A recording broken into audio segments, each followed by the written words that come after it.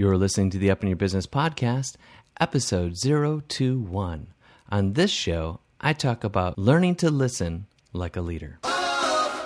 For only when a ruler has learned to listen closely to the people's hearts, hearing their feelings uncommunicated, pains unexpressed, and complaints not spoken of, can he hope to inspire confidence in his people.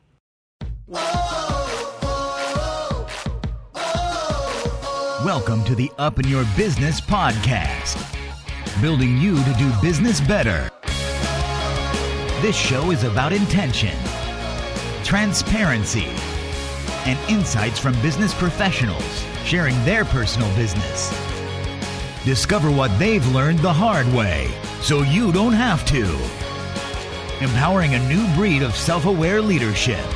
Here's your host, Angus Nelson.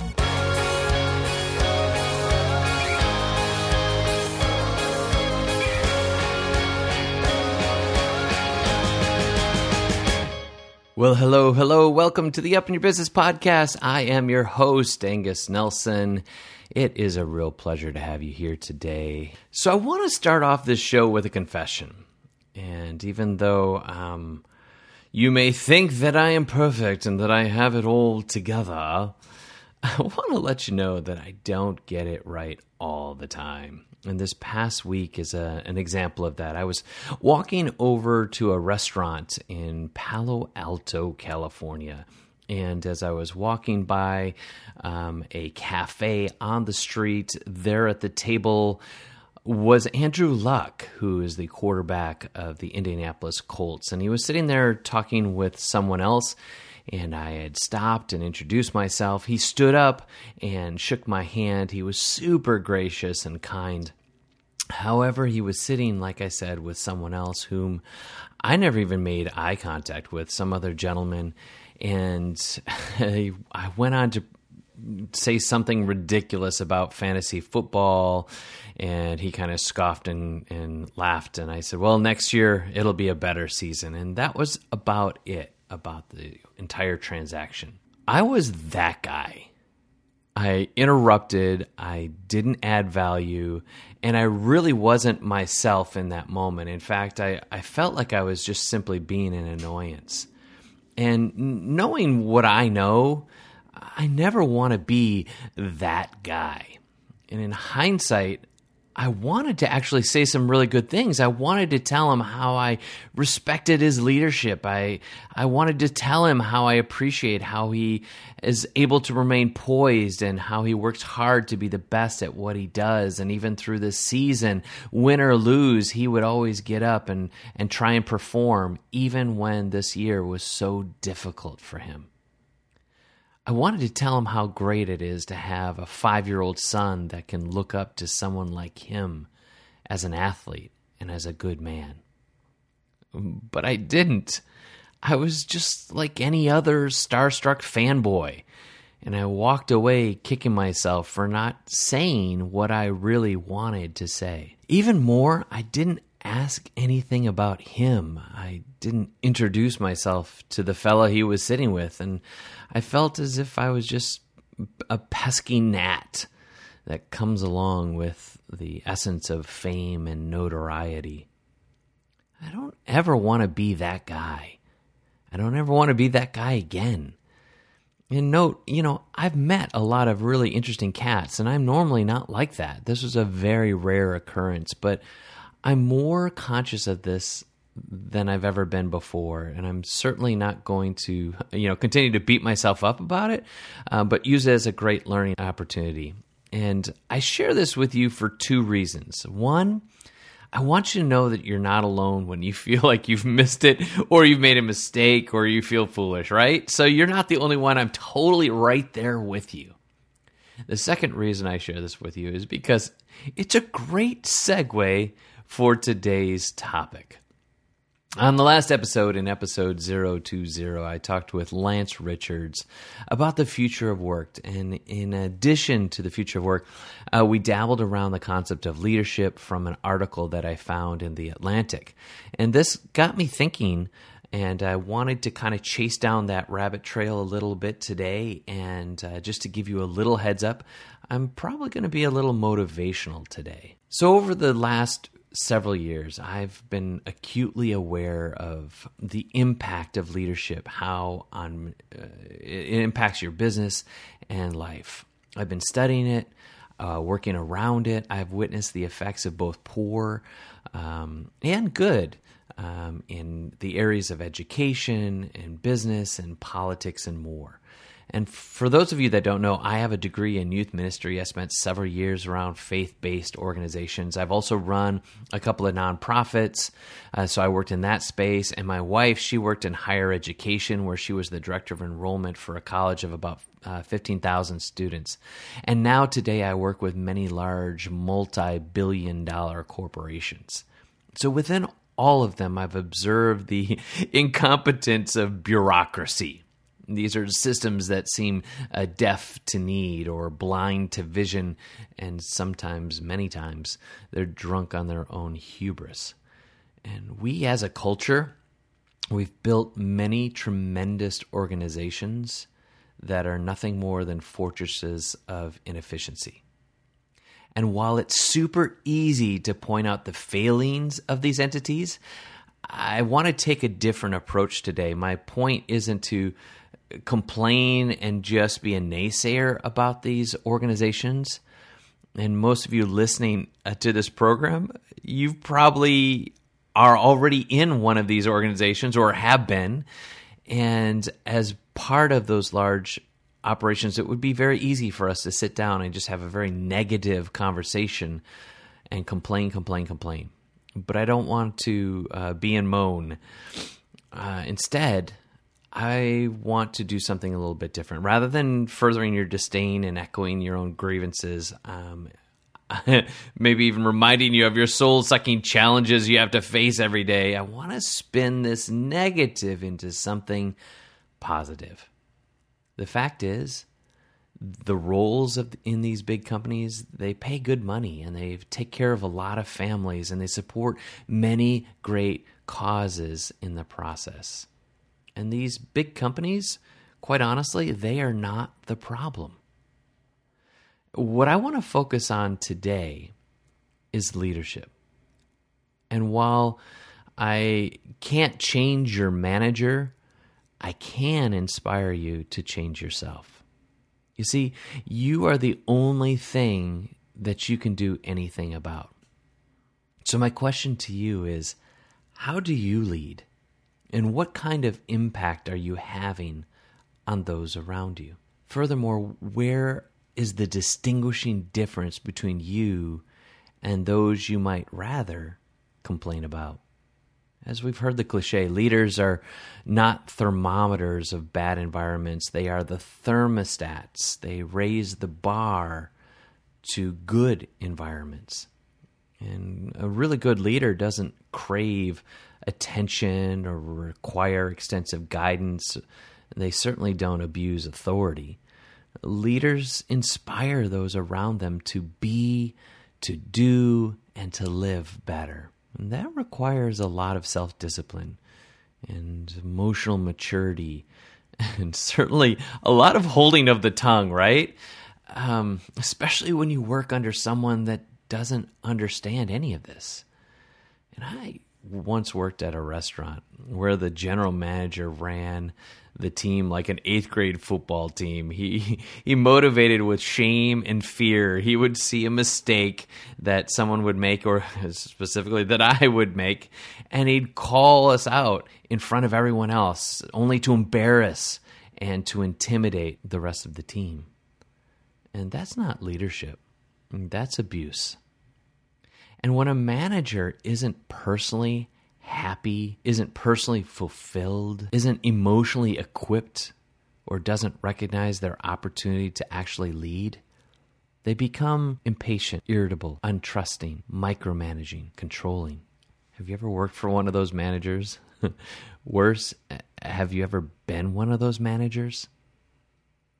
You see, leadership isn't about just the authority over other people. It's not just that power or that title or that corner office. It's about empowering those around you. And when a leader embraces this idea of empowering others, their lives actually become easier. They can more easily delegate and train teams effectively. They can earn the trust of their colleagues and can actually experience a degree of satisfaction from their role. And here's the kicker. You don't actually have to carry a big title to be a leader. You don't have to be the manager. Again, leaders inspire those around them to be, to do, and to live better. And you can do that even if you're not the manager. So I want to take a moment and share with you a parable. This is called The Sound of the Forest, and I found it in some of my readings this week. And it goes like this. Back in the 3rd century A.D., the king Cao, he sent his son, Prince Tai, to the temple to study under the great master Pan Ku. Because Prince Tai was to succeed his father as king, Pan Ku was to teach the boy the basics of being a good ruler. And when the prince arrived at the temple, the master sent him alone to the Mingli forest. And after 1 year, the prince was to return to the temple to describe the sound of the forest. When Prince Tai returned, Pan Ku asked the boy to describe all that he could hear. "Master," replied the prince, "I could hear the cuckoos sing, the leaves rustle, the hummingbirds hum, the crickets chirp, the grass blow, the bees buzz, and the wind whisper and holler." When the prince had finished, the master told him to go back to the forest and listen to what more he could hear. The prince was puzzled by the master's request. Had he not discerned every sound already?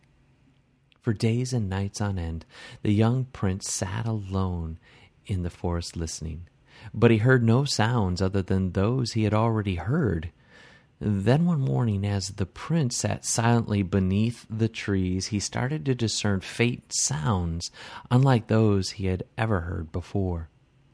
The more acutely he listened, the clearer the sounds became. The feeling of enlightenment enveloped the boy. "These must be the sounds the master wished me to discern," he reflected. And when Prince Tai returned to the temple, the master asked him what more he'd heard.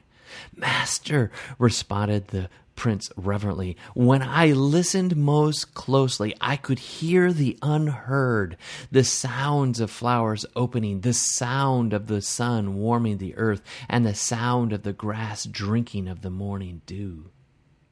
The master nodded approvingly. "To hear the unheard," remarked Pan Ku, "is a necessary discipline to be a good ruler. For only when a ruler has learned to listen closely to the people's hearts, hearing their feelings uncommunicated, pains unexpressed, and complaints not spoken of, can he hope to inspire confidence in his people, understand when something is wrong, and meet the true needs of his citizens. The demise of states comes when leaders listen only to superficial words and do not penetrate deeply into the souls of the people to hear their true opinions, feelings, and desires." What are you listening to today? Are you listening to those around you? Truly listening? Now, I realize that in many corporate settings, even political ones, it can be daunting to even think like this. And there are some environments that are probably not safe to be human or not embracing of emotional intelligence. Yet, the world is changing. Our evolving culture is becoming more open to this way of life. People like Brené Brown are kind of pushing the envelope, and even Oprah is getting into the mix of helping people become more self-aware. And in the office, millennials and this next generation of workforce, they're going to cause us to have to address a lot of these emotional quotients. So therefore, we all need to become more self-aware in our approach. But don't confuse these realities with your own fears, insecurities, or avoidance of change. I know that voice all too well, one that you may be having right now in your head, where you're already dismissing yourself or abdicating your responsibility from being the person you know you're supposed to be. I hear you. I see you. Instead, you and I, let's lean into this together. So maybe you don't feel ready, and you're never going to feel ready. Or maybe the thought of leading to you like this is uncomfortable. Well, learn to be comfortable with being uncomfortable. Or maybe in your mind you feel afraid. I can tell you from my own experience that even the best of us can tell you, we're afraid most of the time, and we do it anyway. So here's the point I want you to hear in all of this. In order for the systems around us to change, in order for our companies to be more effective, in order for you and I to feel fulfilled in how we inspire those around us, we must change. And it was Mahatma Gandhi that said, "Be the change you wish to see in the world." And we see that kind of cliche printed on this, that, and the other. And I want to tell you, be the change that you wish to see in your workplace, your marriage, and your family. So here's the 3 things. Your first step is to decide that you want your life to make a positive, meaningful, and enduring difference. In that, you set your intention. Second, push past your fears. Learn to do it afraid. Whatever it is that you might need to do, whatever's appropriate in this situation. And third, lastly, may you learn, as the parable we just read, to penetrate deeply into the souls of people to hear their true opinions, feelings, and desires. Listen for the sounds of the forest. By you investing in those around you and seeing yourself from the position of making a difference, good things can happen. And my heart is to serve, that this would serve as a reminder for you today that you can do this thing differently. And I hope that this serves as a little bit of motivation for you today to do your life in a way that makes a difference. And if that's you today and you've never even thought like this, you've never been in a place where this even seems like a possibility, you are in a good community where we are striving to make a difference. That's why I created Up in Your Business, was in order to address the psychological and emotional quotients necessary for us to be successful in life and leadership. So if that's you just starting this journey, know you're not alone. If you are on the journey already, you've already made some steps, well then let's go a little bit deeper. Together, let's become the people we need to become in order to accomplish what we know needs to be done. And that may look very different for each and every one of us. So if you've liked what you've heard, and again, we're just scratching the surface as we continue to grow in all of this, please jump on over to iTunes and leave a review. If you want more content like this, go to angusnelson.com and sign up for my ebook, Networking with Effectiveness and Credibility. You'll also get my best content served up just for you. And can I please ask a favor of you? I'd really appreciate if you shared this podcast with your friends and colleagues on social media. You can pick the tool of your choice and help us to grow this audience to play a role in bringing change to leadership around the world and build a community of self-aware leaders. That's my heart. And it sounds like a pretty fantastic plan, right? Well, Lastly, thank you so much for listening. It's always a pleasure to have you take the time to invest in yourself and spend your precious time with this great community. So with that, live intentionally, love extravagantly, and lead with self-awareness. This has been Angus Nelson, setting you free to be your most effective self. Be amazing.